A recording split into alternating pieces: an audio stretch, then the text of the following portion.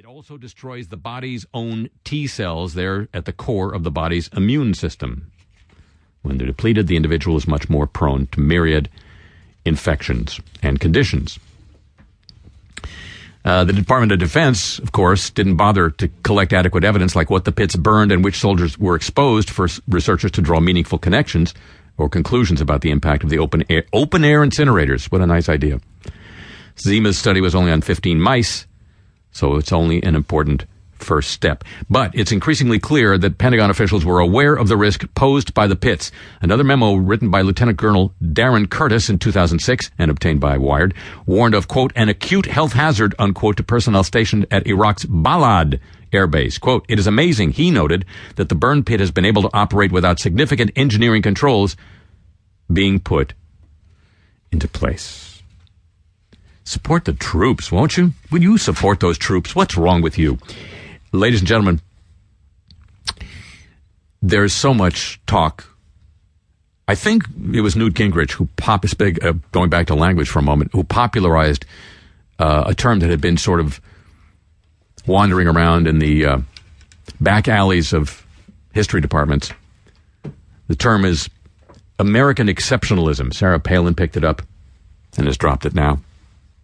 But it's been bandied about a lot. This week, the leader of the opposition, the Labour Party, which is the opposition party in Britain right now, gave a speech. You know, there's a lot of talk about whether Scotland is going to secede.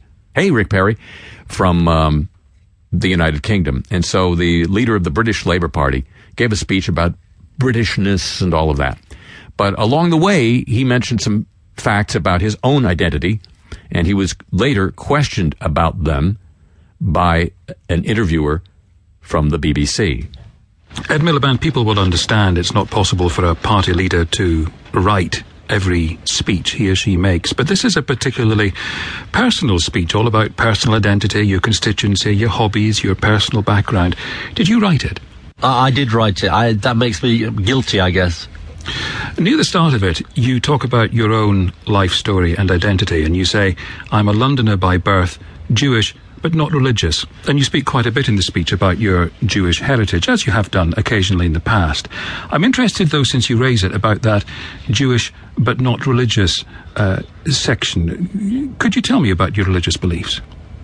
I'm an atheist, and I've said that before, but my Jewish heritage is incredibly important to me. It's important to me, my two parents in different ways, Holocaust survivors, my dad coming here as a refugee in 1940, my mum after the Second World War. So by history, it's important to me. I obviously am Jewish, from two Jewish parents. My grandmother made me chicken soup and matzah balls, a very Jewish dish. I visited her when she lived in Israel. I like Woody Allen. But in terms of religious faith, is it something you tried and then lost? You tried and found religion wanting? Tell me about that journey. I suppose I've always, my parents weren't religious, so that obviously has a big influence, I think, on how we're brought up. I'm quite a sort of rational person, and I'm not saying that you don't need to be rational to be religious, but it requires a certain sensibility and a certain set of beliefs, and I suppose that takes me in a different direction. But I have huge respect for people who are religious, of all kinds of faiths. Yeah, so, okay. He acknowledged, he caught his little thing about rational, and he loves all people, religious people of all faiths. But ladies and gentlemen, cast your mind over to this question. When have you ever heard, or when do you ever expect to hear the leader of one of the two major parties in the United States say, yeah, I'm Jewish and I'm an atheist? British exceptionalism. The music on today's broadcast, the selections are all favorites of my father-in-law, Handel Owen, and this program is therefore dedicated to him. Hello, welcome to the show. Oh, he's got a fine brown frame. I wonder what could be his name. He looks good to me, and all I can see is his fine brown frame. How long have you been around? From London, England, I'm Harry Shearer, welcoming you to this edition of the show. And now,